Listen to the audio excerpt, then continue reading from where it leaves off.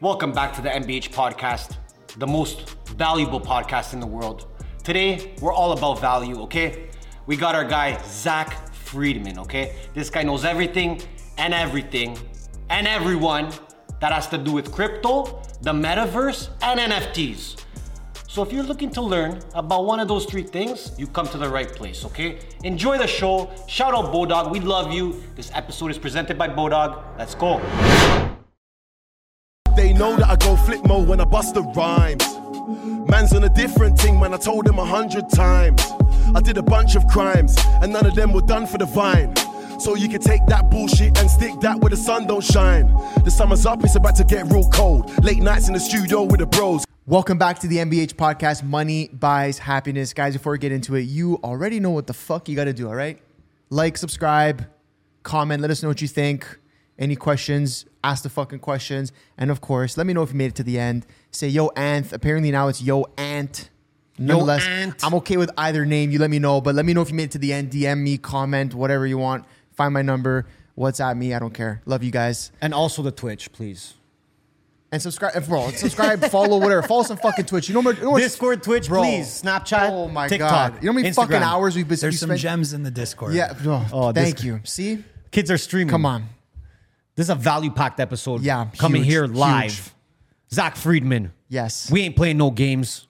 All right. This is probably going to be one of our most valuable episodes when it comes to anything crypto, NFT, meta. No, it is 100%. It is 100%. the most valuable episode. It hasn't even started yet, and I already know it's going to be. Happy to have you, bro. Yeah, appreciate you to be coming. Thanks here, for coming boys. out. Yeah, pleasure. Having a happy dad with the boys. Cheers, by the way. Cheers. Salud. Cheers. So a great pod. Great drink.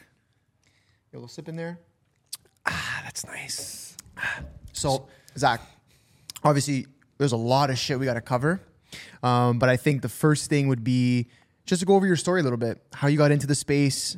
I know we were talking a little bit off camera, like your whole startup situation. We'll start there to give people a little bit of a background on you, some context, and then we'll get into kind of like crypto in today's date. All right, let's do it. I think fortunately, genesis in the crypto space, which is, I guess, where I'll start from, really started in 2016. Was previously studying economics at Western University. I dropped out for a startup. And, for the few years before that, I was always very involved in startups. Started my first business, social media marketing, at 16 years old. I was doing some event management, and really kind of dropped out to pursue an opportunity to grow a mobile app, and got really immersed into like growth mentality and framework, which was like a big part of Silicon Valley culture, like how to basically go from acquiring users, building network effect, building product, retention, acquisition. So really just like the full stack. So kind of that combination of thinking was really, the company was acquired back in 2015 or 2016. I had some free time on my hands, and that like mental framework around, starting to think more relevantly about economics in the real world, and then like networks. Crypto found me at the right time. I would say that I, was pretty like in an interesting period of my life, trying to figure out where I want to invest my time. Found the Bitcoin white paper, dove down the proverbial rabbit hole, and it just kind of clicked. I had pretty much like immediate conviction, and I think this is a transformative technology. I think this is a transformative financial instrument. And I learned at a young age that like the trends that I would jump on as an entrepreneur, it makes sense to swim, upstream and really work. Like it's better to work hard in an easy industry than work hard in a hard industry. And I saw like, everything evolving around me. So that's really, what got me excited and got me going. Another kind of like foundational belief I have is to get skin in the game. So first thing I started doing was trading. How can I actually like learn more about this industry? I didn't know where I wanted to go yet. Started to trade naturally. It was the Wild West. Like, if any of you listening or you guys really remember crypto back then, everyone was still trying to figure out where to trade. What is this? How do I do it? How do I make money? There were stories about people making 100x, 50x on like projects, new tokens. So the trading just led me to identifying some of those opportunities. I built out an arbitrage trading fund, which was just like trading between different exchanges, earning yield, scaled up like a personal fund pretty substantially. And then I was actually looking at starting a hedge fund which I didn't know much about. But in talking to kind of like regulators and tax authorities at the time, especially in Canada, no one really understood anything. And they basically told me like, stop, you're going to get in trouble.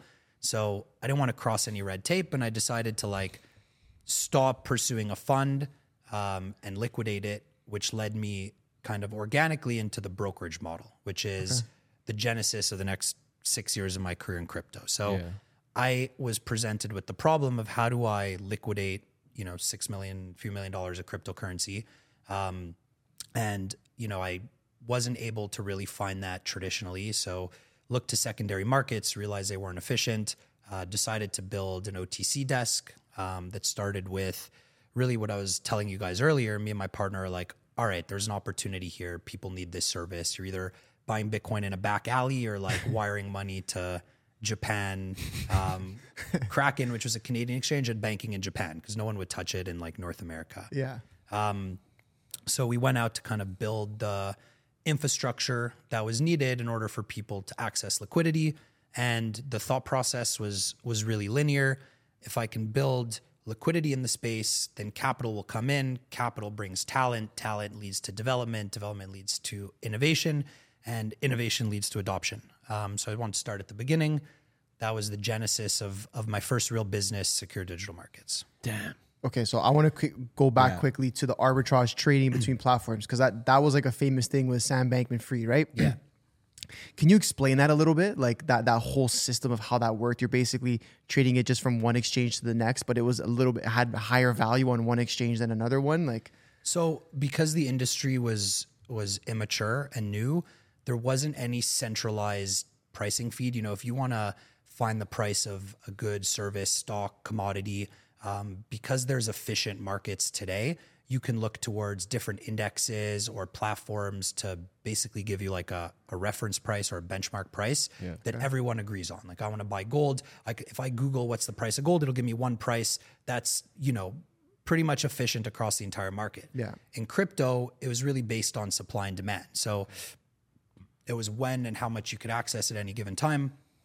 And different exchanges had different pricing or different places where they drew pricing from, or because of the order book, which is, if you wanted to sell one Bitcoin, you're willing to price it at 3K, I would be willing to buy it at, a different price. Like that would change the price. So that was it. There was different exchanges. There was different, liquidity on each one.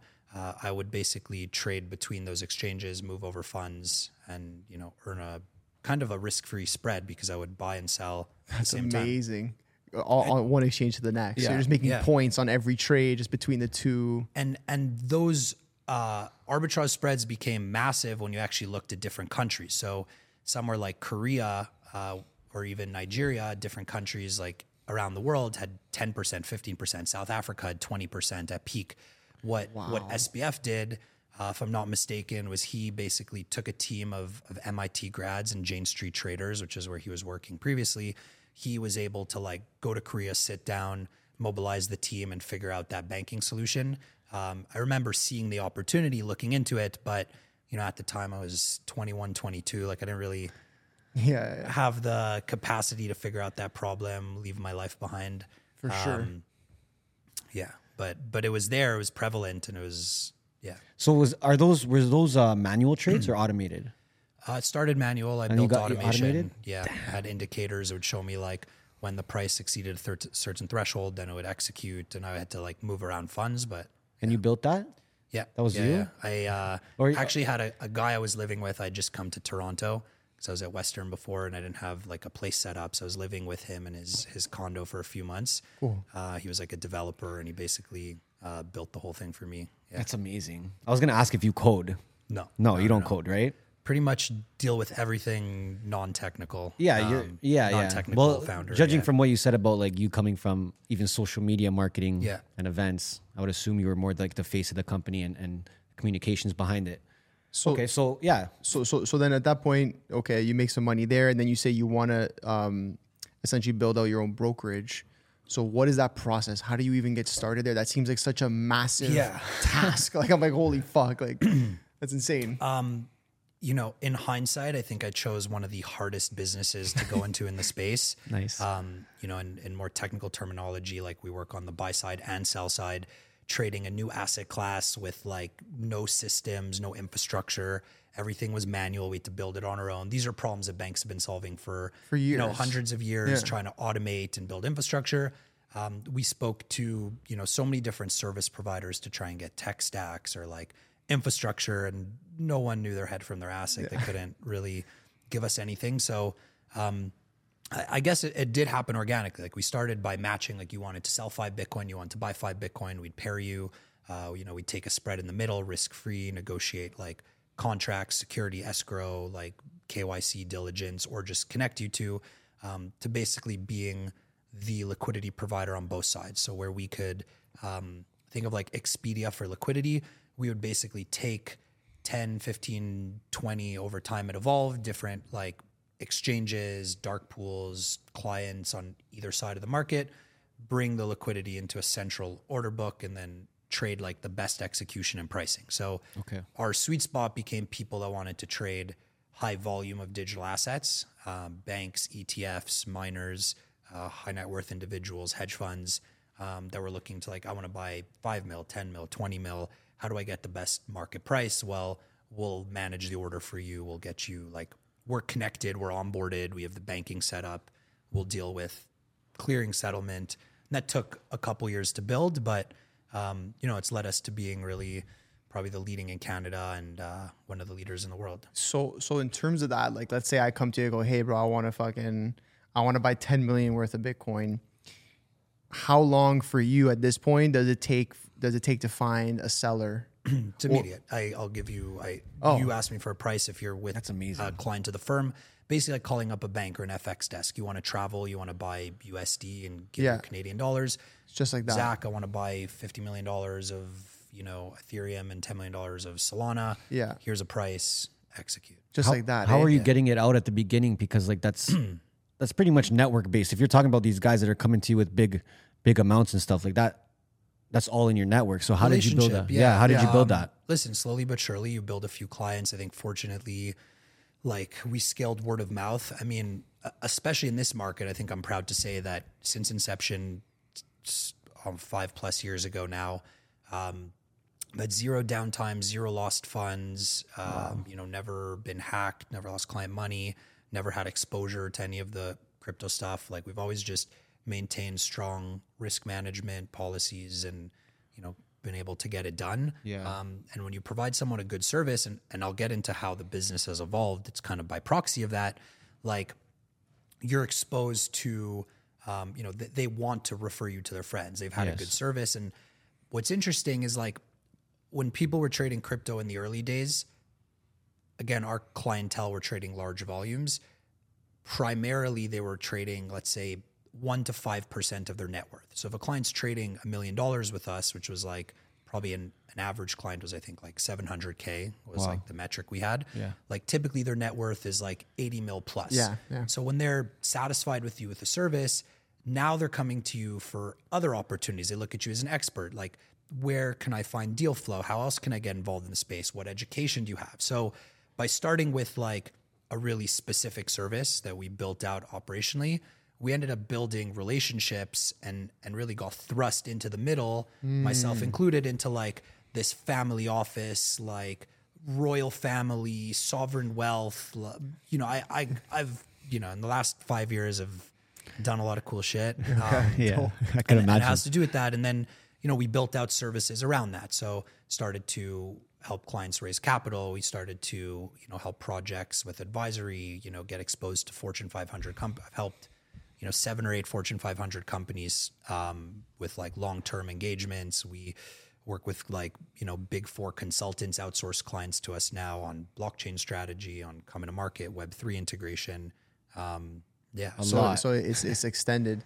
So essentially, like, obviously that you know, then that network opens up so many doors, especially you're talking about people, like you said, with $70-80 million net worth. There's a ton of business to do with them. But I'm curious. I want to go back quickly to, in terms of your business model. Yeah. Like if someone wants to, like I said, we'll go back to we'll use $10 million in Bitcoin as an example. Are you guys essentially buying it for them first and then, or sorry, like taking their money first and buying for them? Or are you just literally like making a connection and then using your, I guess, banking system just to make sure that it's a secure transaction? We're basically executing on their behalf as kind of like an agent. Okay. I see. Okay. I see what you're saying. Essentially like. So we're basically just supporting them. They come in, they're asking us to execute a buy order. We're filling it on the other side. And so, I mean, it's and just. We have a platform now so clients can come on and actually see their own like institutional pricing. And so that is just APIs. like, it's essentially like a security thing at the end of the day, right? They're using you / your platform because these are not service pricing, navigation, like white glove, like, you know, we work with clients globally. We're regulated in, you know, Europe, North America, in different jurisdictions. We can like execute, transact trades. You know, we could support all FX currencies. We can support all, you know, all of the kind of regulated cryptos that they might need. And in terms of growing to this point, did you guys ever take investment? Was it solely from yourself, from like what you did prior, or how did that work? Yeah, so fortunately, you know, we built the business almost all organically. The stuff I was talking about, the advisory, is under a different name. That's GDA Capital. Cool. The goal was to build kind of like, to simplify, we want to build like Goldman Sachs of digital assets back in the day. So like Merchant Bank 3.0, what would it look like to build like a merchant bank in the modern world that started with trading, but then started to expand into advisory, investments, asset management, which now we have a lot of that today. Yeah. Because of the regulatory environment, we kept it under two separate brands to keep it distinct. For sure. But now, presently, we're working on actually aggregating everything together under a new name, which I'm really excited about. Okay. Probably launching it in like 3 weeks. I think I could talk about it here, but basically branded the company Acronym, which is like a play of words on like Alphabet, Google's holding company. Yeah. Also, you know, DCG, FTX, a lot of acronyms in crypto. Yep. Basically roll in all of our assets, which is, you know, we have 5, 8-figure, 9-figure businesses under the umbrella. Capital wise, we took in, you know, the first time we raised capital was for the brokerage at a 9-figure valuation, which was cool.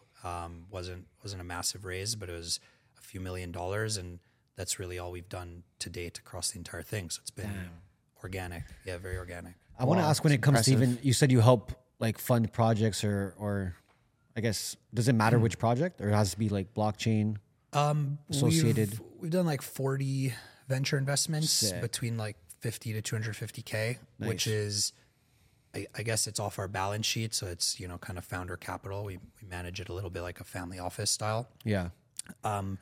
Those are strategic. They're not all crypto. Okay. Like we've invested into some funds, some fund to funds, some like, you know, deep tech, AI, like some cool projects. Back to that network thing, we've been presented a lot of cool opportunities. Like, hey, there's this space company, there's this biotech company, and it's like a client of the firm. So instead of all of us investing personally, we've, you know, collectively done it. Or if we're investing into crypto, typically those people are clients of ours. So we found that like the model when we first started on the advisory side was to, like, projects would come to us. We'd basically help them full service. Like, you're launching a token, we'd help you with your tokenomics, your white paper, marketing, distributions, listings, you know, corporate development. We've helped them, you know, we've helped our clients get like Premier League jersey sponsorships. We were talking about the BitMEX thing. We've helped our clients get NBA jersey partnerships. We've helped our clients get like, you know, massive event like everything, or, you know, distribution networks to retail. We did a partnership, probably one of the largest crypto public private partnerships was between MindGeek, which is the largest adult conglomerate in the world. They own, you know, Pornhub and everything. Integration with a digital asset called Tron, which gave them distribution to 90 million users. Like all over, where we'd come in, how can we support the project? You know, we take a retainer, but then we realized a lot of the work we're doing is, you know, making these projects really explode. No shit. So we're like, now we kind of, and we built up capital in the firm. So now we're going to invest and, help take it to the next level. There you go. That's the skin in the game. So it's funny you mentioned like even just the way that you kind of had the two separate businesses, essentially the brokerage and the advisory firm. And the clients were the same. Like we helped tokens with their treasuries and with their trading. Like, if you were a token, you raised $20 million in an ICO or an NFT project, you raised $5 million. Now you're sitting on $5 million of Ethereum, right?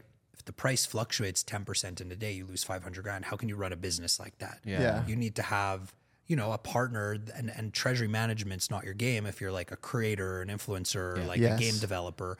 So people rely on a partner like us. On the other side, on the brokerage side, we'll help you launch, but then we can help you, manage that, hedge, pay people you need to, diversify, etc. We interrupt this podcast to bring you the most important message of your whole entire existence. Okay? The fucking team at Bodog is continuously firing off new shit every single week. But this week, I want to let you guys know about something that I've been appreciating a lot, actually. They got jackpots dropping every single hour guaranteed on all the casino games. Damn. You're on at 2 p.m., boom, jackpot dropped. Every hour? You're on at 3 p.m., boom, jackpot dropped. 4 p.m., 5 p.m., every damn hour, a new jackpot guaranteed. It's absolutely ridiculous what these guys are doing. They're literally changing the way online casinos do what they do, and they're applying the pressure. Wow. So, you know what comes from pressure? Diamonds. You know what comes from diamonds? Bodog Casino. Wow. Yep. You know what comes from diamonds? Money. Okay. Yep. You know what Bodog wants to give you? Money. Boom. All right. They're offering a $400 welcome bonus to all our Canadians right now that sign up. All right. 50 free spins. And they're going to match up to 400. I got to say it again because they'll match up to 200. They'll match up to 300. They don't care. Yep. 50 free spins. And when you're betting with Bodog, make sure you use crypto. Yep. Okay, because it makes it super easy. Super easy, super fast. Those are two things I like to be. Super easy, super fast. Money in, money out. You blink, the money's in. You Give blink, me the money. The money's out. That's It's it. crazy. Bodog, we love you. Let's get back to this episode. Dude, were you ever scared, like from a regulatory perspective, like operating this business? Because it's just like as much as you would like to be by the book, there's not really a book. Yeah, we've had to operate in the spirit of the law since day one. The spirit of the law. I like that. Yeah, I like that. Like what would this market look like? Like better safe than sorry. Yeah. So we've we communicate openly with the regulatory agencies. We've spent far too much on lawyers. Like I was building a deck actually for something with my company. I put all the law firms we work with. There's like 13 of them across the world. There's like crazy. It's insane, but it's part of it, and it ends up building a lot of, I guess, like a moat, which is it would be very difficult for competition to come in and match what we do without $10+ million of investment into regulatory capital in a couple years. So. That's the beauty it's like of a business like protector. yeah, that's the beauty of like having 13 fucking law firms on your fun. thing. It's not fun. My life became at a certain point dealing with lawyers, and which is like super expensive. But at the end of the day, you come out of it on top. Like you're in a good position because, like you said, that's the moat that you have around your business, where it's like not many people. Even outside of the money, like it's the hours of fucking conversation, and sometimes you're leaving these conversations. Like we've had it too with lawyers. We're just like, what did we you just juice me for 6 really hours? talk Yeah. about? Like by working with 13, it's taken me talking to 30. Like Yeah. there's a lot of exactly. people that they don't know what they're doing. I've had to educate lawyers. I've had to educate regulators.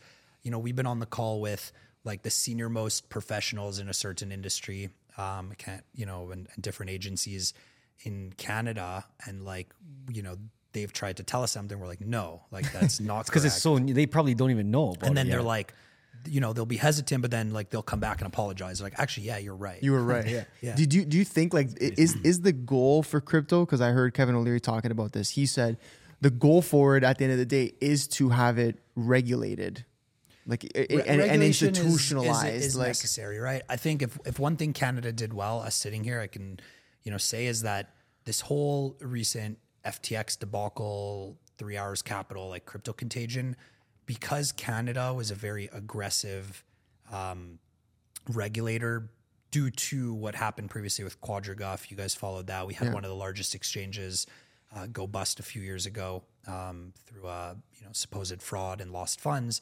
They cracked down. We saved, like, all these exchanges aren't in Canada. FTX wasn't None in of them, Canada. yeah. That saved one of the third, fourth largest retail market in the East to kind of in the West to be like protected here. We're lucky. So listen, regulatory guidelines gives you a framework to build. So Yeah. So again, you think that that's the future. There's got to be regulation. And we're talking about it, right? There's bad actors like influencers. There's creators. There's people that came up in Web3. They've solicited investment. Half of them didn't know better. The other half didn't think they'd get in trouble because everyone else was doing it.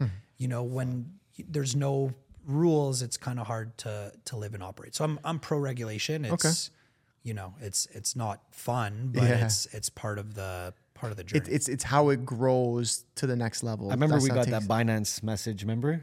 Yeah, we're out of Ontario. Yeah, we're out of Ontario. We were in Mexico. We're like, oh my God, take out the money. We had money. Take out the money. You probably have a lot of like you said, a lot of projects come your way, a lot of tokens, coins. What do you think the difference is between first of all, between a project you would take and not take? Because I'm sure you're picky at this point with what you take on, and one that succeeds and one that doesn't. What do you find the differences there? So at this point, we probably see like 300 projects, like a quarter, like 100 projects a month approximately, that like we actually look at, review, or like well referred. I think it's just going back to foundational principles of like what makes a business successful, even in Web 2 and in the current world.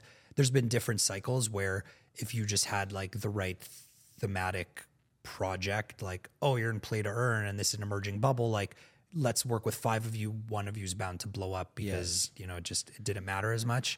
But right now, like, if there's one thing that a bear market does that I'm, appreciative of, is it shakes out the kind of bad actors and like the hype beasts and the people that are just there to like make a quick buck. Yeah. And the people who stick around and are building are the ones with legitimate projects, teams, backgrounds. So it allows you to like, really lock down into like who's here for the right reasons. It's funny, like not to cast any shade. Like Not do it, bro. I've been part of some of these like, hype trains before, but it's like, there's like the promoters turned like PP salesmen turned like crypto token launchers turned like Web3 NFT project guys. And like, they're not serious. They're there to make a quick buck. They use their network. They like come, they're loud. They're like all over the place. They have marketing skills, but it doesn't help the space in the long term. And, some of them made money. Great. Some of them are my friends, even better, but like, we never did that, eh? We never did it, bro. We were close. You probably thought of it. We thought about it for sure. We thought about a project, a coin, something for so long, but ultimately we knew that we know fuck all about the space, and unless we were going to bring someone in who could help us, it's actually in the long term going to just fuck up our brand. Listen, there's 2 ways to look at it. Like, it's also opportunistic. Like, some people came in and then they abandoned ship. Other people like stuck it out and they see the long-term value in the space and they're trying to actually promote the ecosystem. Not everything's a win. Like, I've tried a ton of stuff in my career. Like, to get to where I am with my businesses, we've tested and tried all sorts of things. Tried to build a white label NFT marketplace. We tried to build like a few different Web3 companies. We've worked on iterations, but you gotta spend money. You gotta lose sometimes to get to the next level. Always. I have more failures than most people out there. That's what's allowed me to be successful. Yeah, no. And it doesn't hurt any less when it's money that you're losing. I'll tell you right now. Dude. When it's money that's the loss, you learn real quick. Yeah. We've had some bad days, but Okay, so we're continuing the story here. So, when do you first of all, do you have a team around you when you're doing this? When you start? Yeah, so I started really with one partner. Okay. Our goal was to just like get up and running as quickly as possible. We, I think I was telling you guys earlier, like our first office was some like 300 square foot dingy spot. I love that. I love those stories though. I love that. Yeah, it was really That's like, amazing. Take that like Bezos Amazon picture. Yep. Like we really lived that. We had, we were right between like a hairdresser and like an abandoned like, old antique clothing store that, no one would ever buy or wear. Yeah. But at that point, you're Smelled like making money. trash. You're making money at that point. We were Enough to we get were the starting office. It's like $1,000 a month. There There's you nothing. go. It was just we wanted a spot. Okay. Painted the walls like with whiteboard paint. That was our most expensive like expense at Yo, the time. we did Yeah, we that did the tape same upstairs. thing. Yeah. Started to like put these deals on the board, like these multi-million-dollar deals, like that we were working on the side. It was really like out of a movie. It's great. We have some good pictures from back in the day. So I was with my partner David, who was warmly introduced from a close business connection, and from there, it was organic, like pretty cool. But our first hire was our first intern was a kid I knew from university. He was pursuing dental school at the time. He was going to be a dentist, and he'd like known about crypto. We talked about it back in the day because there wasn't a lot of people to communicate with. Yeah, it's like, you know what, like come work with me. Like this is pretty exciting. Like there's some cool stuff happening. And he's like, like I'm studying for my dental exam, but like I'm like, come by the office one day. He's like, all right, like let me work with you for 2 months.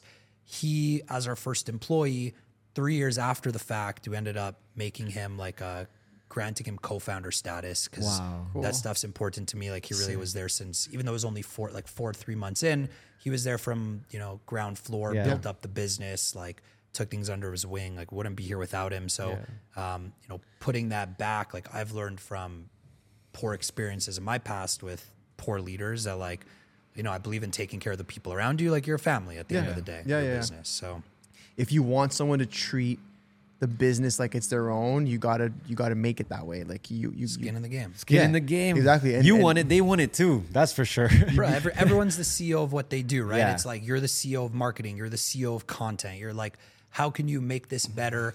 And what I've learned over time is to hire, active people, not reactive people. They serve a place, like people who can like build operationally, but I want people that are better in the certain department that can master their niche and like build things forward. Because we're going so fast. Like, we're scaling, like we're all over the world. We have 15 different departments. Like you need someone who really can like master where you want to go with the finance, with the marketing, with the sales, with, legal, with credit, with different products. Like at a certain point, most of the people in my team are way more qualified than I am at, doing the different tasks. That's the big point. Ego aside, though. You got to put your ego aside, and you got to exactly bring people on the team who know more than you about whatever it is that they're being brought on for. You and your partner were he was doing the development, you're saying? No, we had no one technical for the first little bit. Okay. He was the CEO, I was the COO. And, in most, it's funny because in all other business environments I would be the guy who was like the CEO and sales oriented, but he was just like a master. He's, he's 15 years older than me, had a lot more experience than I was. I learned a lot being like 10,000 hours in the office next to him. He's just like, learned a lot from him. So I guess you were doing some sales at the same time. Yeah, like you were doing. It was us. I mean, I'm just asking because it was probably like, to be honest, even that year or those years was still, it's a hard sell because no one knew about. Like people still don't know about that space. Listen, I embraced fake it till you make it. Did you do it? Like, okay, I love it. 100%. I love it. I would sell stuff before I knew how to do it. I'd hear a word on a call at like 11 a.m. or like a phrase and I'd be like, oh, like that sounds good. I'm going to use that at my call at 12 p.m. And I'd say some shit that like, made us sound more credible or better. And then I'd be like, I'd be like, yeah, we have everything ready, blah, blah, blah. I just like used buzzwords and I'm like, okay, we have an opportunity. We got to figure it out.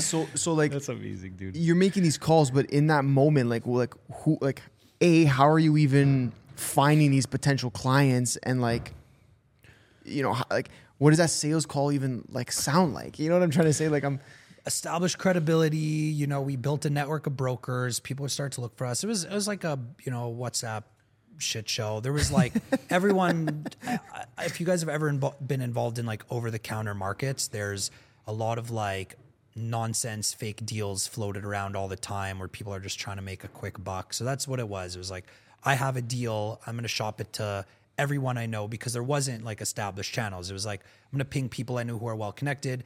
Yo, do you know someone who buys crypto? Yo, do you know someone who buys crypto? Yeah, maybe. Let me contact my guy here. And you'd like end up being on a call with 8 people. None of them are connected to the buyer or seller. And like everyone's trying to negotiate like commissions and referrals. That sounds like for PPE themselves. to me, no? Same, Yeah, I was gonna say, same deal game. early crypto. Yeah. Then you build relationships, Yeah, you figure out yeah. who's legit, you sift through like this guy's, an idiot, this guy actually knows what he's doing. Was Yeah, there any okay. was there any like big L's that you took earlier on?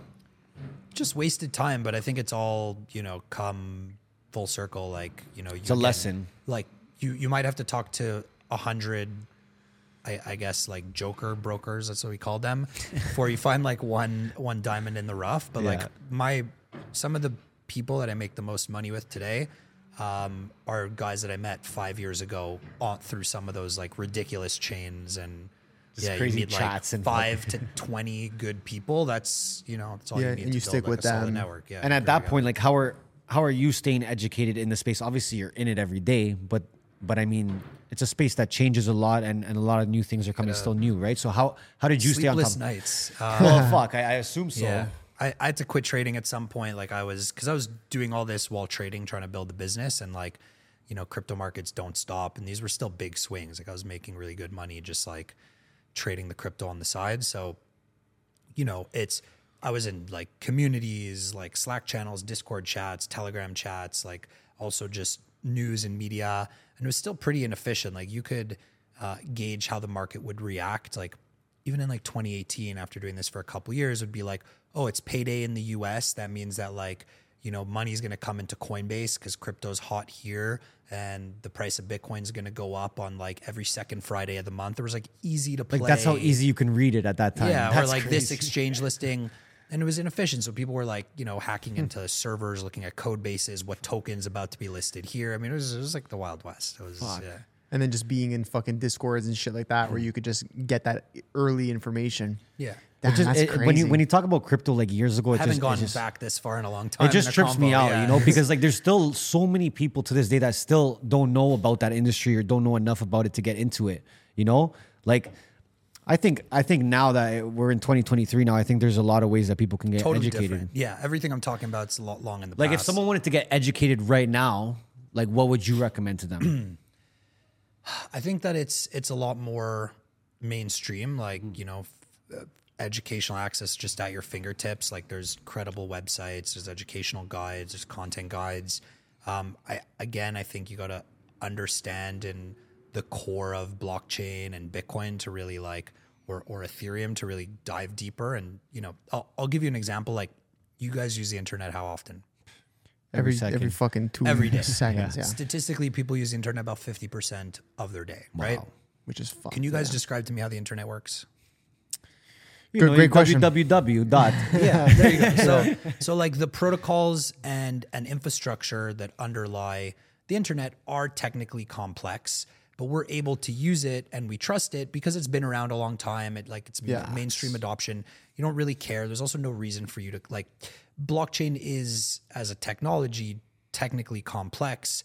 The only reason people started to like immerse themselves and learn is because you could actually invest in the infrastructure. Facts, yeah. So that was like the difference, but it's still not meant to be like, really digested in layman's terms by the majority of the population. So That's fair. It's like you can be selective of what you want to learn Yeah. and just understand the apps and the tooling and like take things for granted. It depends how deep It's you just want to go. it's legitimized enough where you could just like trust it. Just say, okay, this is the. I mean, fuck, Depends FTX, who you FTX. ask, but I want to. I'm You know? curious. I'm curious what your thoughts are on Web3 and more specifically the Metaverse. I interrupt this podcast for a very important announcement. We are here to talk about the world's #1 seltzer. Hard seltzer, Happy Dad, all right? For all my Americans out there, you can have it too, okay? We got it in California, New York, Texas, Florida, fucking everywhere, okay? So go to happydad.com/find, put your little zip code in there, and it's gonna show you all the stores that have it, all of them, whether they're nearby, close by, far, whatever, you decide. They got gas stations, everybody's got them. Okay, so put your zip code in, go get some Happy Dad, and let's get back to the fucking show. I've been thinking about the metaverse for a long time. My partner and I, like, during the course of all of these, like these 2 core businesses that we were doing back in 2018, we started actually one of the world's first metaverse startups, Metaverse Group, which was pretty cool. So we started to look at like NFTs through CryptoKitties and, you know, what was happening, EtherRocks, and like as an interesting concept. And we kind of divided it in two. We looked at like collectibles back then, at least collectibles, and then like metaverse real estate. And we thought that this like virtual land grab, which did have its rise, we thought that was like a vertical we wanted to bet on. So we started the world's first like virtual real estate company. We were one of the first guys to brand and market it. Like to this day, we own like every metaverse domain, metaverse group, metaverse capital, metaverse ventures. Like it's just Google it, cool. You guys just start popping up everywhere. Yeah, we're number one on Crazy. Google. Interesting. Okay.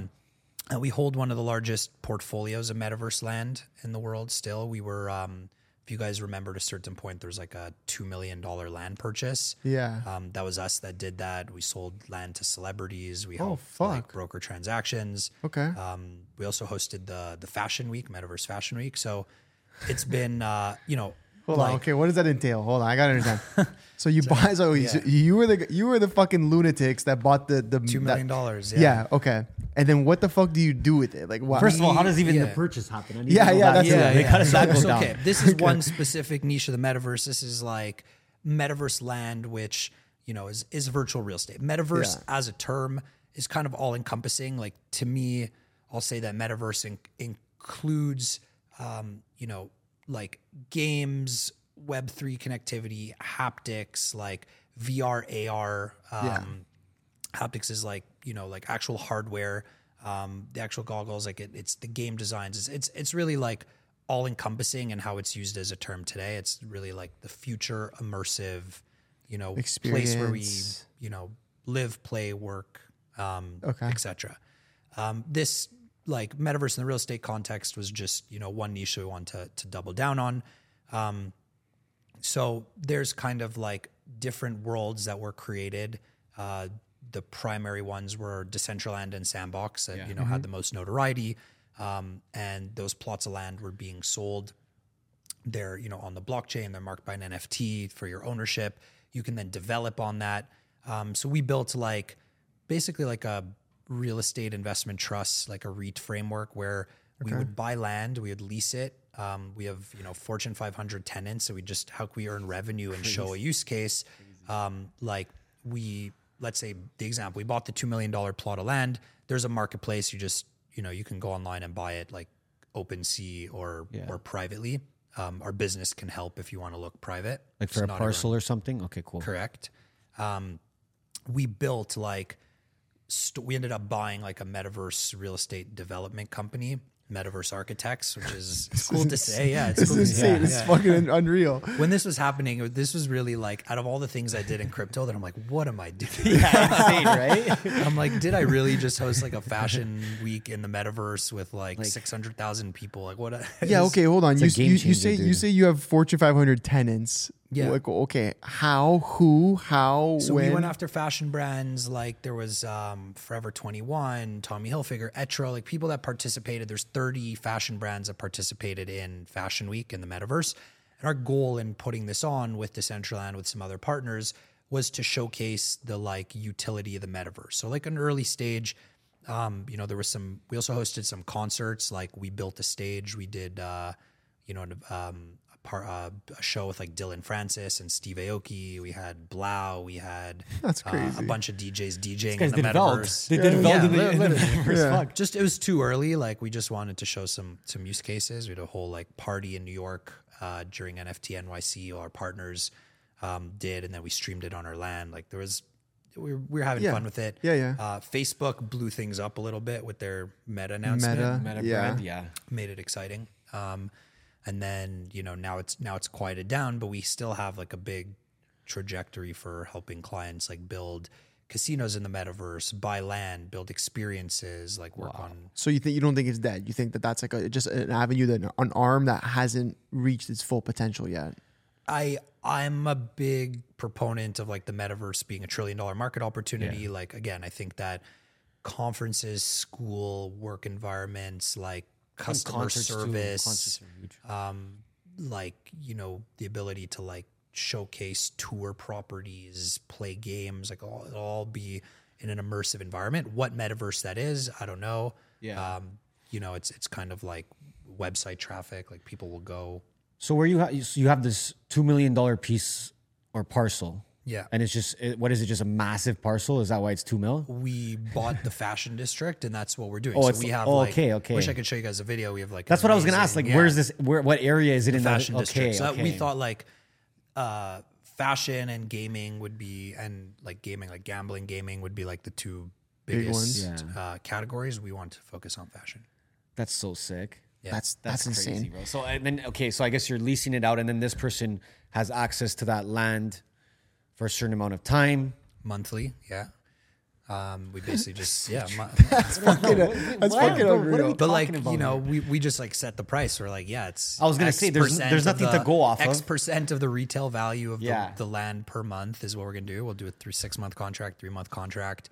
We'll build you a boutique. This is the price for the design hours. You can showcase, market, sell clothes. And most people got ROI because the first people to do it were the ones that got the biggest like media splash, like millions of views. Yeah. You said you sold to some celebrities? I did a deal to take off. We sold him some land in Sandbox. We did, I sold, it wasn't land, but I helped basically do the Wu-Tang Clan, if you guys know their lost album. Yes. Yeah. So they had like their 7th album that was... It never came out. That never came out, and they sold it at auction to this guy, Martin Shkreli. Yeah. He was like the pharmaceutical bad boy. Yeah. He had like a super notorious history. He was like marking up like necessary drugs. Like 3 trillion like percent. Thousands of dollars that were like, I believe it was AIDS drugs or something, diabetes drugs. Diabetes drugs. Yeah. And he had a super bad rep. He bought this and he, was like, I'm never letting anyone listen to it. It's kind of the original, like the first NFT sale, but in a real context where it was like, I'm the one that owns this. People know it and no one's ever going to hear it or see it. When he went to jail, he got indicted. The DOJ seized the album as an asset that was worth a few $1 million. That's crazy. I got contacted by basically... these guys that had access to rebuy this at auction from the DOJ. Because like, what do we do with this album? Of course. So I helped basically structure, broker, turn into an NFT, and we worked with a couple partners.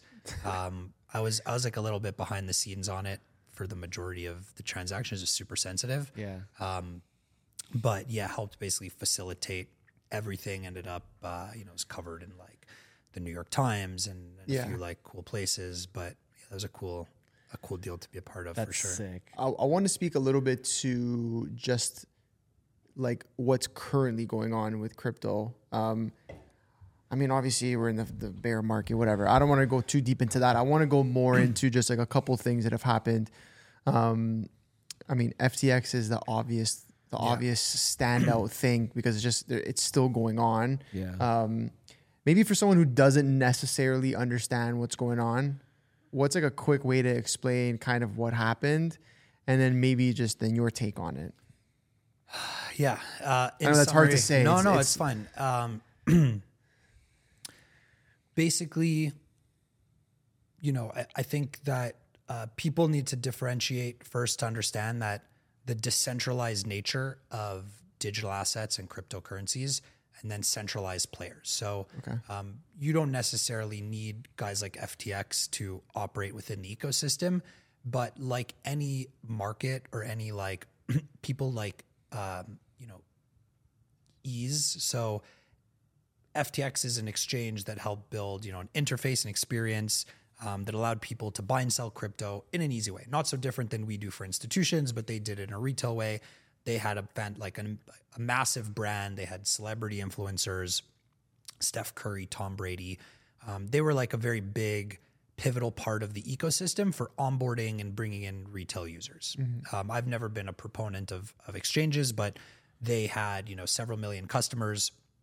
They had billions of dollars of assets on deposit. There was basically two sides of the business. We were talking about BitMEX earlier. Like that's how Alameda kind of got its rise through trading. Yeah. There was like the family office hedge fund trading arm of what SBF was doing. And then there's FTX, which was the exchange. One was his personal assets and the other one, contained client assets. At a certain point in time during another kind of crypto collapse of 3 Arrows Capital, another multi-billion-dollar hedge fund that over leveraged and lost funds through stable coins.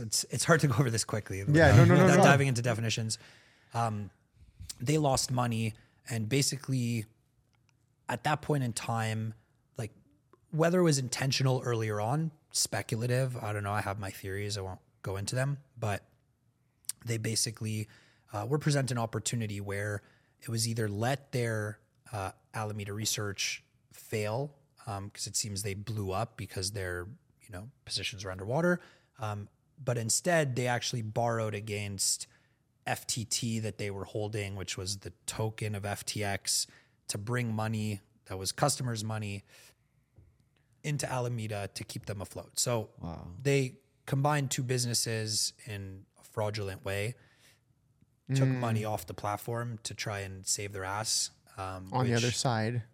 Ended up being exposed, came to light in the media through their balance sheet, through people mentioning it like CZ and Binance, and that kind of caused things to implode is kind of the simple way to put it. So correct me if I'm wrong. There's Alameda, the like trading, the arbitrage trading that he's doing and all that stuff, which is like Sam's personal assets. Investments, trading. Exactly. Yeah. Other side of it is FTX, the brokerage. People are just buying and selling crypto on there. Which was a healthy operating it was doing its own thing. Yeah, everything was going well there. He fucked up on the personal side, over leveraged. So then he basically borrowed money against FTX coin. He borrowed money against investors' money, which was a large part of the treasury of what they were sitting on, and then basically used basically a loan that wouldn't have passed any proper risk analysis. He gave to himself. He took a loan from his own business to his personal. Essentially. Like I'm just trying to make it easy for someone to understand. He took a loan. He essentially took a loan from FTX to keep his personal shit afloat. Correct. Instead of taking a 10 bill L, he risked everything. He figured he could make it back. He thought the market cycle would change. Thought he'd have opportunities because they've been ahead of the curve. Like they're so close to everything. They've been able to They have all the insider information, all this shit. They have the widest network and net, and they've had a ton of success in all their investments. So then that came to light in the media, and people ran for the exit, essentially. These tokens are a little bit like a belief system, right? All currency is in a way. It is, yeah. And, as soon as what happened came to light, people realized there was potential for insolvency. You don't want to be caught holding the bag. Everyone runs for the doors. Then it starts the chain reaction, which causes, every asset. And they were so pivotal to the ecosystem. There was hundreds of projects they were invested in. There was big ones that had smaller projects like Solana built on top of it that, really we saw everything from token contagion to, the price of major cryptos falling, which tanked NFTs, talking to treasury management, projects that had raised 2-3 mil in their bank that didn't know what was happening, lost 2 mil overnight. Whatever, $1 million, crypto goes down. So now how do you expected you have 3 years of runway. Now you have 3 months. Just to stay afloat. But do you think that if, this would just be it's completely do you think if that doesn't make the news, that he takes this loan and it doesn't go public, do you believe that maybe there's a chance he actually pays back that loan and everything? Well, I'm sure he doesn't want to be in the position he's in now. No, but I'm saying it's gambling. It's a gamble. That's not gambler's fallacy, but it's it's the same thing that happened in a Ponzi scheme, right? Everyone kind of starts out with good intentions. Bernie Madoff had a very successful trading business. I just watched his Netflix business. Thing, yeah. And he probably had some years where he did amazing returns, but then he had a bad year, a bad month. He's worried about his reputation, so he tries to cover that up by telling you he still made money even though he lost money, hoping he's going to make it back. The market shifts. You can't always control.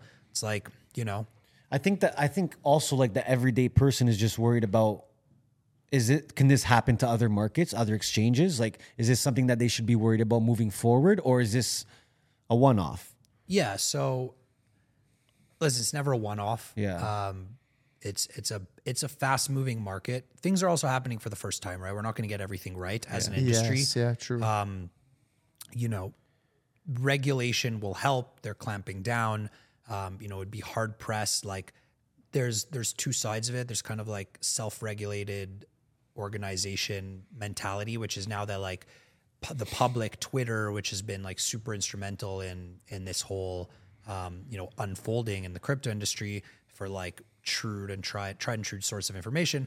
But Twitter people, different exchanges, they're holding each other accountable. Show me your reserves, show me your collateral, show me what you got. There's probably tons of traditional companies that are like, operating fraudulently. I mean, I won't go into the financial system. It's but I was going to say, essentially this can happen to the US dollar. Yeah. Listen, it could. I said it could. I'm not saying it is going to happen, but I'm saying like in reality, the way that it went down is it could happen to any currency. The basis was just someone borrowing because they over leveraged. Assets in the bank. Yeah. The same way that you don't know, like your assets when they're held in a centralized exchange, you're given entitlement to it. But when those funds are in the case of some of these platforms, like Celsius is another company that went bankrupt.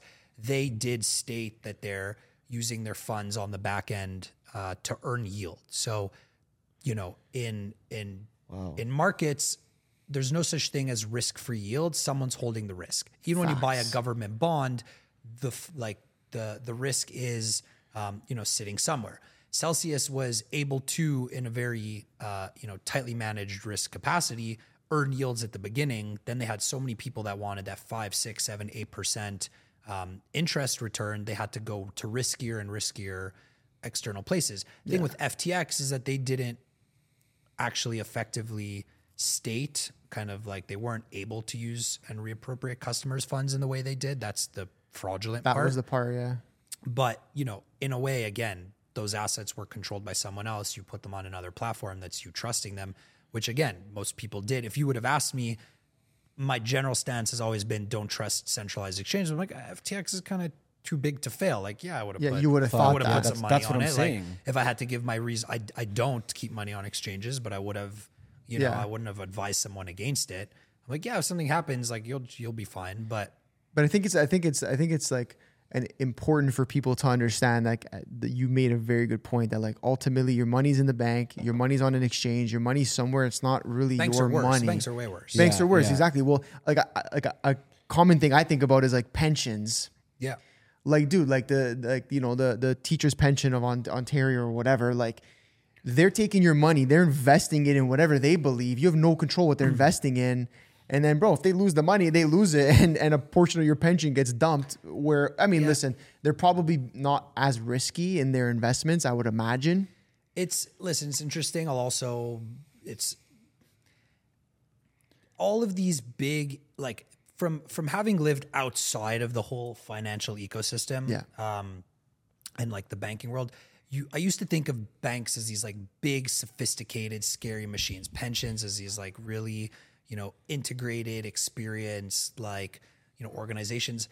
A lot of these like things have a lot of points of failure because they come down to people. So yes, you could have the tightest team in a pension fund, but then you have one guy who wants to hit his bonus one year and he didn't deploy all of the capital. So he just signs a check to something without looking at it twice. And that project goes bust because he's like, I have to deploy 100 mil, like 5 mil. Like, it can come down to like something just as simple human as and mundane as that, or like, I have a budget to allocate into, a charity initiative and whatever. There's a variety of different components that come down to it. They're primarily well managed, scalable. There is oversight. There's corporate governance, especially, in Canada, we have some of the biggest pensions in the world, and they are sophisticated organizations, but,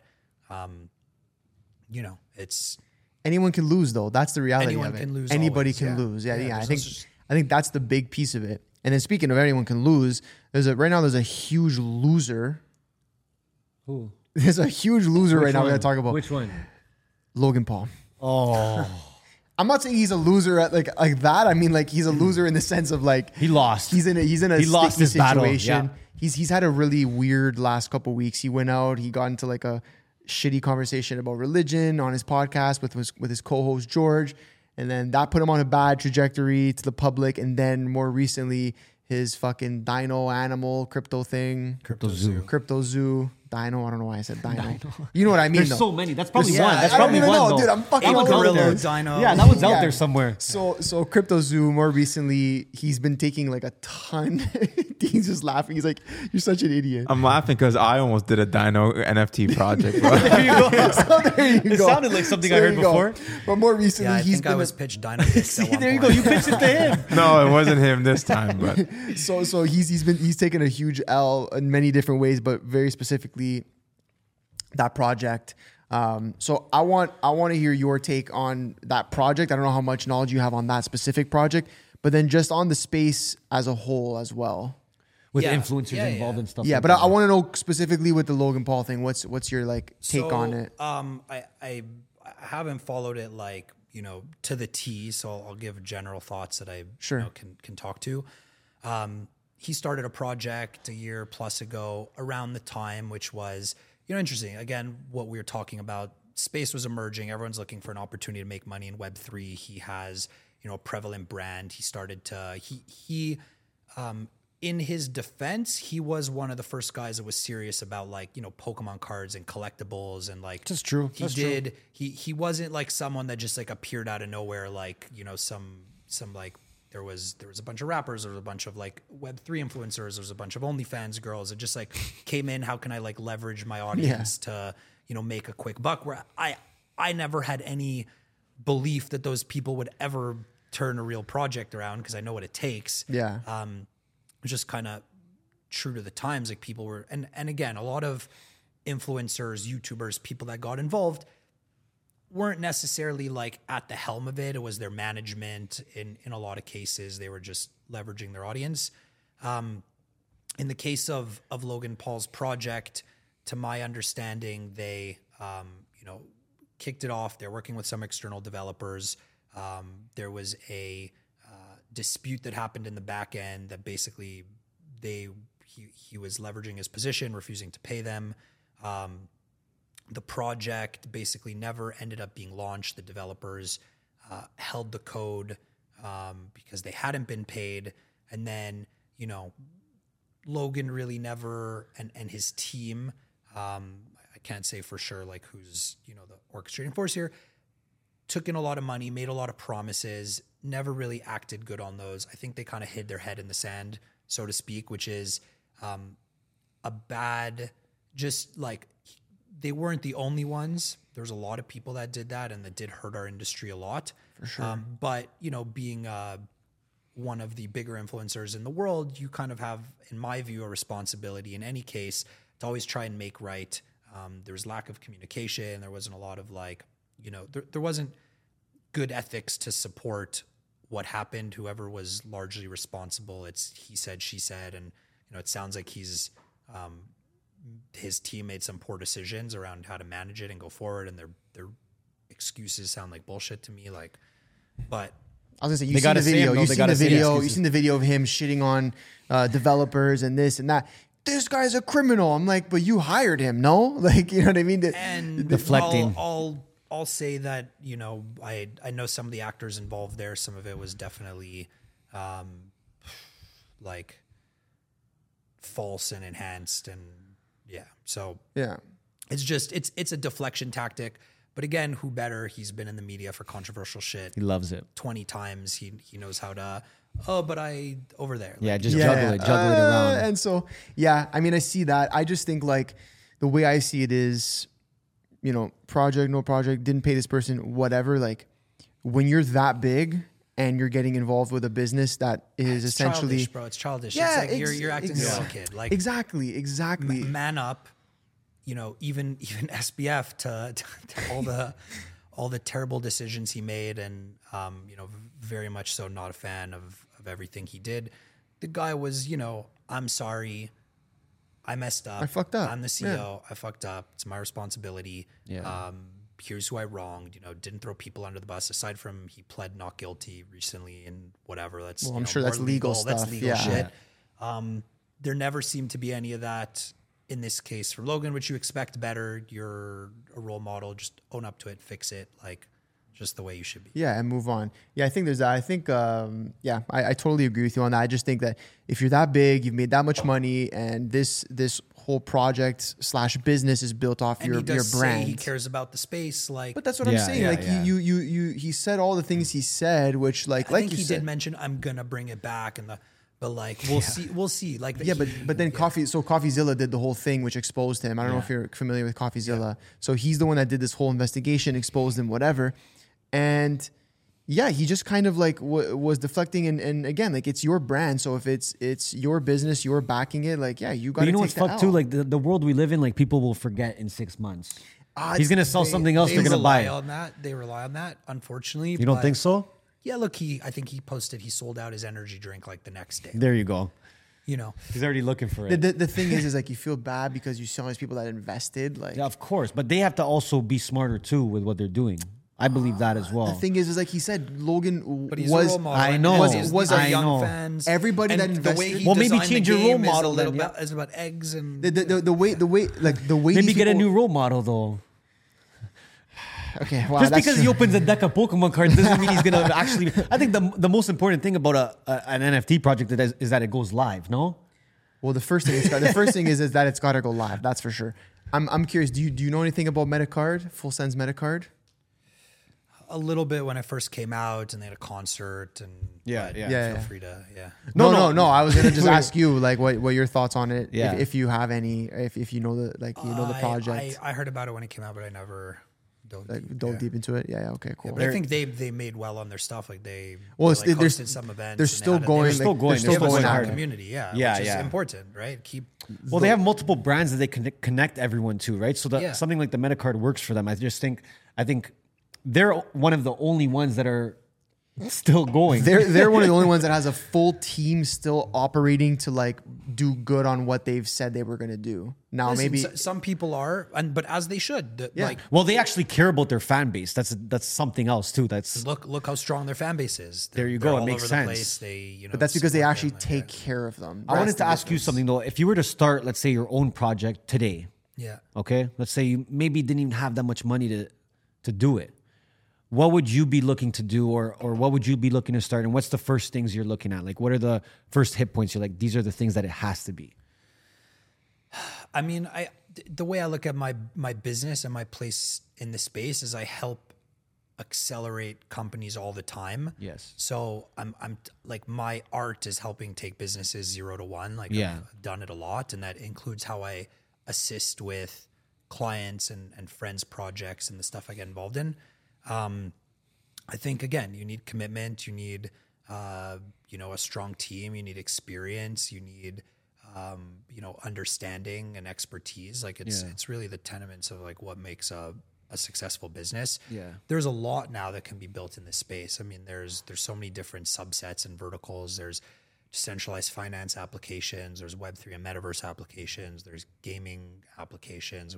We spoke about a whole different slew of these verticals. There's financial services subsets. So I just think it's that. It's like you need to have a strong leader who's committed, who's building the team, support the weaknesses. And is there a way to go about a stronger project than another? Utility, I would say. Utility? It's always a play utility. to earn. In Web3, you need utility. Okay. 100%.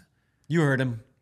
Make sure that shit's got I utility. think we got to get you a fucking meeting with John or something, just so you can fucking help push and propel the project a little further. Gladly, yeah. I think there's a lot of good fucking chemistry we could put together there. I've done that with a bunch of guys, and over the last little bit, like people who want to restructure and take like, hey, we built an audience, we built commitment. I was an investor in a really cool brand called Pudgy Penguins. So sick. They were one of the the early on top digital top NFT projects. Yeah. They were being managed by some younger guys. They were smart but a little inexperienced. Was approached by kind of the founder of the team, this guy Luca Netz. He came in, wanted to. Damn, I just got connected with that guy. I was gonna say, sounds familiar. Yeah, Luca Netz. He's great. He's like basically had this idea to turn around Pudgy, buy it off, the previous owners, and build this like world-leading IP and brand, rival Yuga Labs, get global distribution. And we've, the team has worked incredibly hard. raising capital, like building IP, building brand distribution partnerships, building utility. And it's been, now it's one of the top traded volumes. We passed Clonex, we passed Moonbirds, like some of the other massive boys, projects in terms of like trading volume, floor price, etc. So should Logan Paul just call you right now? Like, does he need you to help him? No Can you get him out of this or not? In being involved. You can't get him out of this one, or This what? guy's like, nah, I'm not doing it. We're gonna talk. Listen, fortunately, when you get to a certain stage in life, when you first start your business, you have to work with everyone. Like money's important. You get to a certain stage in life, like picky. I don't want to work with you. Fuck you. You know, Yeah, it's just, I'm not even trying to be Yeah, connected no. to that. We spoke a bit off before, like about your health and you as an entrepreneur and you taking that more serious as well. So maybe talk to us about that. I saw the schedule you posted on your story. I was fucking intimidated by it, but I screenshot it and I'm like, bro, this is something that, I mean, if you do that every day, like you're going to become A monster. God level. So talk to me about your, like, just you going through that journey, I guess, finding yourself and saying like, fuck, like, damn, I got to take care of my health a bit more too. Yeah, I think this is one of the most important like themes in my life right now, focuses for 2023. Having that full, mind, body, soul in connectivity is the most important thing. If you look at any wealthy individual, billionaire, successful individual, what's the most important thing in their life? Health. Yeah. At a certain point. True. And you have to make sacrifices when you're building a company. Even back to my previous point about like who you work with, you don't always have a choice. You get stressed out. You need to like, it's like make or break. Yeah. But you get to a certain point when that changes. And I did. I had to work 18-hour days, 16-hour days, sleepless nights, late nights, calls with China here, there, whatever it took. Yeah.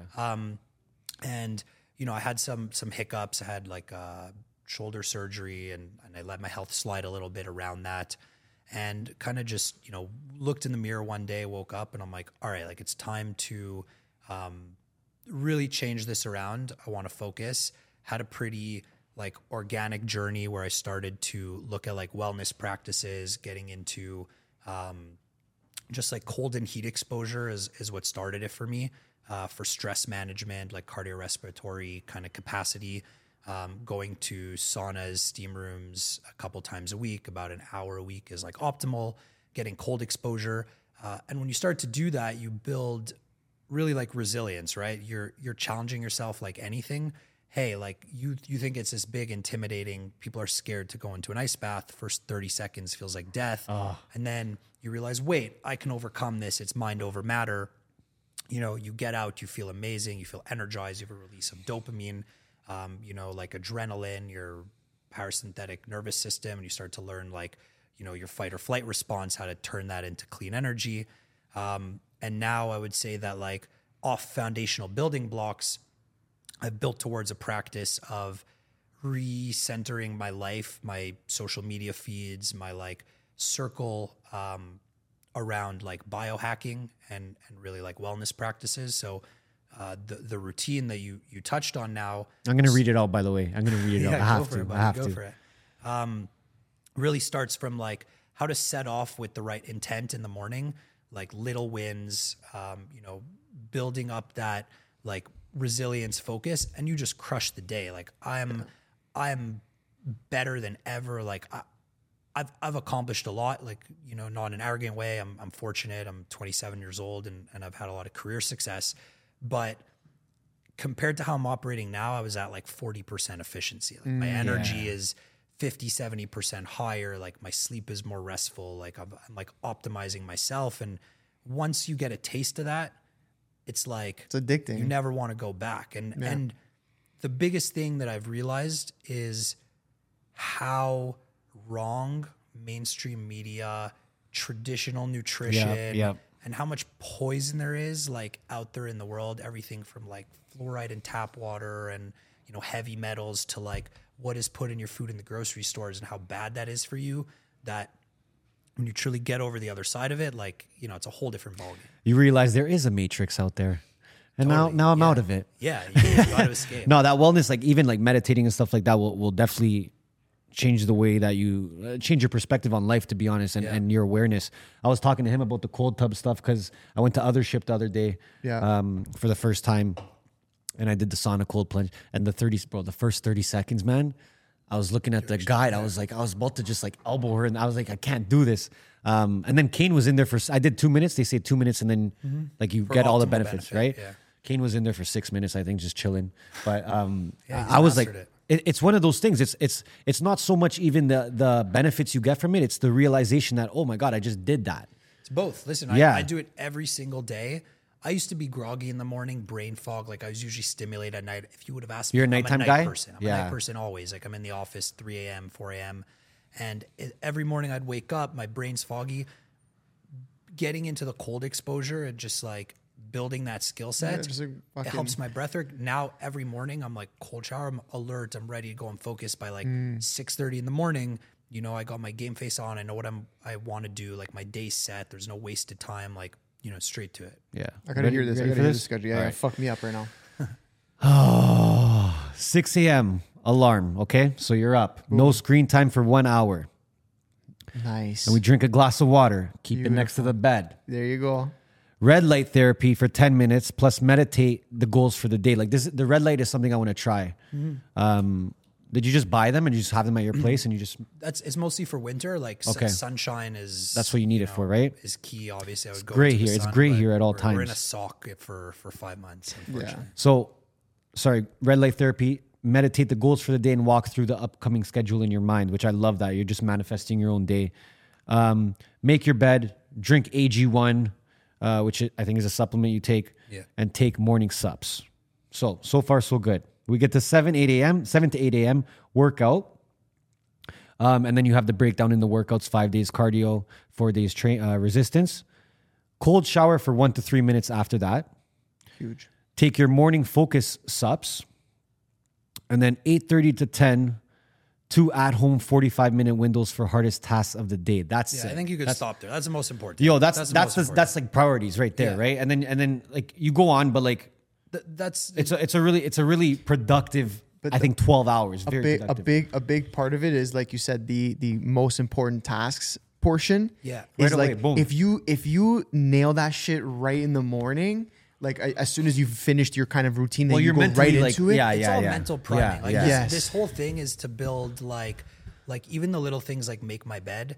That's habit. It's like building a habit. It's building a win that, you know, I accomplished something and like you build off the momentum, right? When you do a cold shower, you get out of the cold shower, you're ready to conquer the day. Like you don't go back to bed, you don't eat a shit meal. You can't. It's the same thing with working out in the morning. Like you smash a workout, you're going to eat healthier, you're going to be more alert, you're going to be more focused, you're more present. You know, you're centered. Like if I can smash that, like basically until 10:30, I typically do it fasted. So I'm also focused. Like you're flying at that point. Yeah. I've done more by 10:30 than 98% of the world does in their entire day. And that gets you going. That's enough. Everything after that is a bonus. Like if I want to like, you know, focus on personal brand development, like creative pursuits, which is a big part of my like work in this year. It's all just, you know, extra from there. I've smashed what I need to. If you do one important thing every day, you're going to make progress. And something that gets asked of me a lot is like, and you even kind of preface on this, how did you build a business? Like, how did you get into knowing how to start this? It's complicated. It really is like step by step, right? Like if someone told me I had to build a house, I'm not an engineer, I'm not an architect, I don't really know anything about building a house. You know what I do?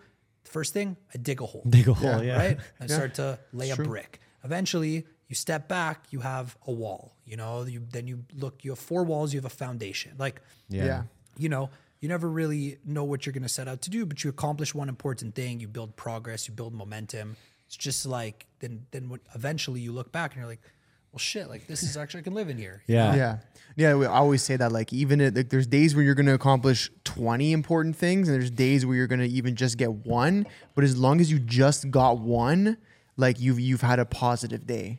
I think that's the thing people stress out about because they're like, oh, I need to do 20 things today. And it's like, and then you spend so much time stressing on these 20 things, you get nothing done. They get nothing done. And then there's no progress. And now you've had a negative day rather than a positive one in terms of your growth. Right. So yeah, I agree with you, but that's it. It's daily progress. Yeah. Is leading to compounding results. Like anyone you look at, once you adopt a growth mentality as an individual, you're reinventing yourself every single day of your life. Facts. It's like, you're a new person, right?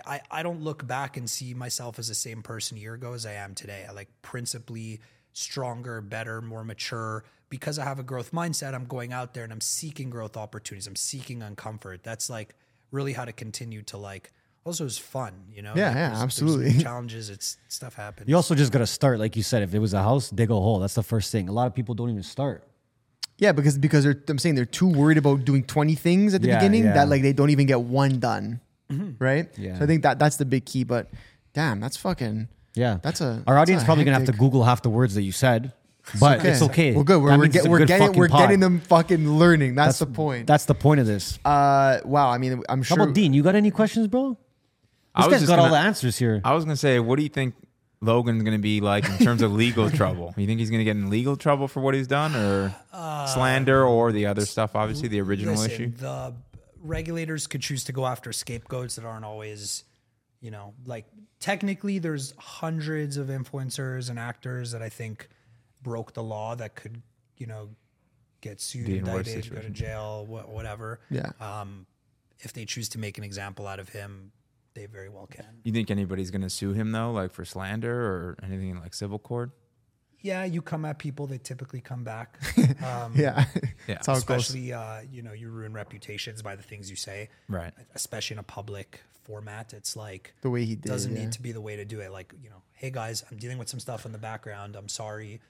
Some things weren't under my control. Oh, his ego came whatever. out, you know, I dealt with some people. I'm dealing with them legally. Boom. Okay. You know, at least you're not like... Yeah. I could never picture him doing that. Do you think... He would never do Very that. childish what he did in the videos. Absolutely. It's very childish, yeah. Do you think Sammy Boy is Sammy going to Boy. see prison or what? Sammy Boy's going to see prison. Yeah. I mean, like... We're going to see an FTX 2.0 or not? We're going to get the picture of him just behind bars with the Oh, fucking... I'm getting that on a T-shirt. A big 100%. neighborhood style There we T-shirt, go, you get like, one of those. on the wall, yeah, massive.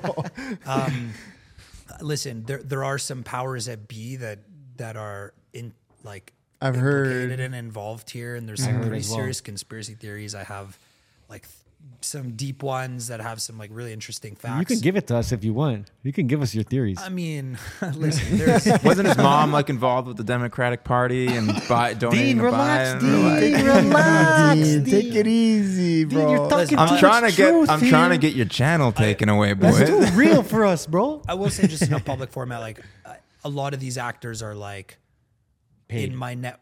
Yeah. There you go. There's a lot of conspiracies out there. How money was siphoned, where it went, to who it went, the way things were treated. You know, guy said he was broke, $250 million bail. You obviously probably need like 10% of that. Comes from his family. Where was that siphoned? How were properties bought? You know, at the end of the day, like, you don't need to be a conspiracy theorist to really realize that, you know, there's 100 people that control the world. Yep.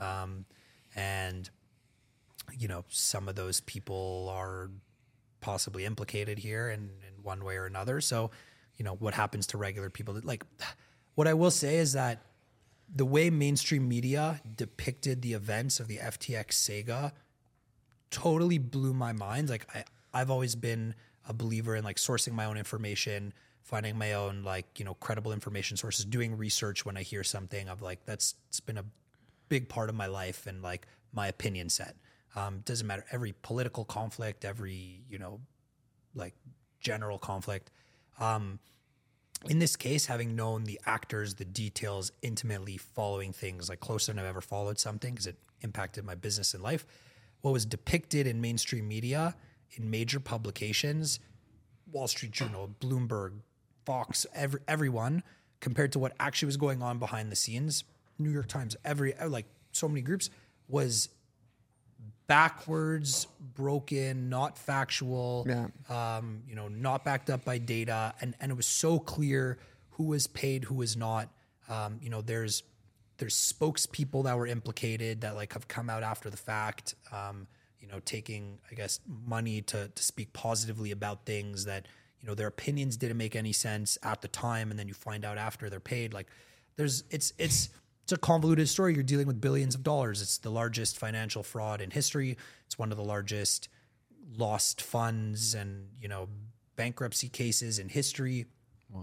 It's at a really relevant time with, fake news media, fake, just where like politics is in a bit of a state of disarray. So it's interesting. You're making too much sense, bro. You're making too much sense over here. I like how you call them actors. That part fucking kills me. Well, There's a lot of actors. I'm like, there is, dude. Like literally, everyone's a and they all getting paid. They all getting paid. That's crazy. Yep. Fuck, man. It's hard to know who's really themselves. People forget who themselves are. I think Jim Carrey, I forget the exact quote, but he has something. He's like that, like the Jim Carrey that he was playing in real life, like became an actor at some point. He's like, I couldn't differentiate who I was between a movie character or my own, Well, I think even going back to it on working on yourself and working on let's say your spirit or your inner self, you are more aware of what's going on around. You have to take a step back. 100%. You have to reflect. You have to be able to really distance yourself. You'll think twice about things. Hustle and bustle, the noise. Like, I think if there's one thing that money does, and like relevant to the name of this podcast, money buys happiness, money buys freedom. Money also helps you like align with your, true self and intent, because it lets you just be true to yourself in a lot of different ways. It has for me, like, accomplishing my financial goals at a young age. I really get to look at where do I want to focus my time and attention by removing money from the equation. What is my purpose, in the world? Where, I have all this time, like, who do I want to spend it with? I don't need to impress. I don't need to hang out with you because I need your things, or I want to, kiss ass or suck up. Like, it's allowed me to, and maybe that's also just part of the way the world shifted and COVID and my experience of it, but important. Yeah, well, I don't have to ask you the question anymore because you pretty much answered it. But I agree. Like, obviously, when it comes to actors and then knowing who you are and all that stuff, money just emphasizes who you were before you had the money. So if you were a prick without money, you're just a bigger prick with more money. If you were a beauty who was super generous before you had money, you're just a bigger beauty with more money to be generous with. Yeah. That's the way I see it. I don't think people don't change. Yeah. They actually just accentuate even more of who they are, right? And in terms of being self-aware and stuff, we've talked about it all the time. People are that's one of the biggest issues today with just people in general, because I think social media has played a negative role in this, but people are not self-aware. They're not aware of anything almost. No, but especially that. Don't even get me started. But self-awareness is something that people are lacking. They're pretending to be somebody. They're just actors. You just got a bunch of fucking actors just running around. But it's like awareness is being like, okay. Yeah, social media is the worst part of it because people are like, they accentuate, a version of themselves. The good parts of themselves. Yeah. But sometimes they accentuate not even the good parts. But if you have self-awareness and you have a conversation with someone and they tell you something that you're skeptical of, you'll be aware of that. Whereas like half the people on this earth right now are literally in their own bubble, and you tell them something and it goes in there and it comes out the other side. Yeah. Sometimes it doesn't even go in there. Doesn't go in. They're actually looking at their phone. Yeah. No, 100%. Damn, bro. Dean, where are we at, Dean? We're hitting an hour and a half. 100 hours? Yeah, 100 hours. Nice. We're almost at 100 hours. Feels like where can everyone find you? I'm sure people are going to have questions for you. So let them know. We'll drop the links, everything. Yeah, I'd say Instagram is best for me personally. Zach D. Friedman. At Zach D. Friedman on Instagram. We'll down low. And on Twitter, Z Crypto Kid. Part of the New Year's resolution is going to be dropping more knowledge. I don't, I haven't been publishing. Part of the end of that routine there is, daily posts on LinkedIn and Twitter a little bit more. So feel free to reach out. I'll catch you on Twitter, bro. I'm trying to tweet some more too. Trying to up the game. You know what? Instagram's been great. I think I've been able to, put out a lot of knowledge to people who look at that platform for something else. And that's why it's resonated with people. I get like some pretty amazing engagement now because I'll post about, again, like crypto conflicts, like summary of economic events every now and then. And, it's not always what people are on Instagram for, but I spend a little too much time looking at the wrong things. So. Yeah, we all do, bro. I think we all do. 100%. Congrats on the new office, by the way, as well. We're gonna come by. We gotta come by. Yes. Gotta get a couple segues for the boys. Yeah. But this guy's just flying around his office on a Segway, so that's the joke. Other than that, dude, seriously, it's been an absolute pleasure. I've learned so much in this. I've learned more in this fucking hour and 30-minute convo than like the last 3 years of crypto. So thank you. I appreciate that. Salute to that. Once again, appreciate it, bro. Congratulations on all your success. Thanks, and hopefully you get a fucking 100 more years of that type of success. And on that note, If you guys made it this far, we love you. You know what to do. Like, subscribe, do the fucking duties. Let me know. Yo, Ant, whatever. DM me, send me a fucking message. Figure it out. Ant. Get to me. All right? And on that note, Dean. We out.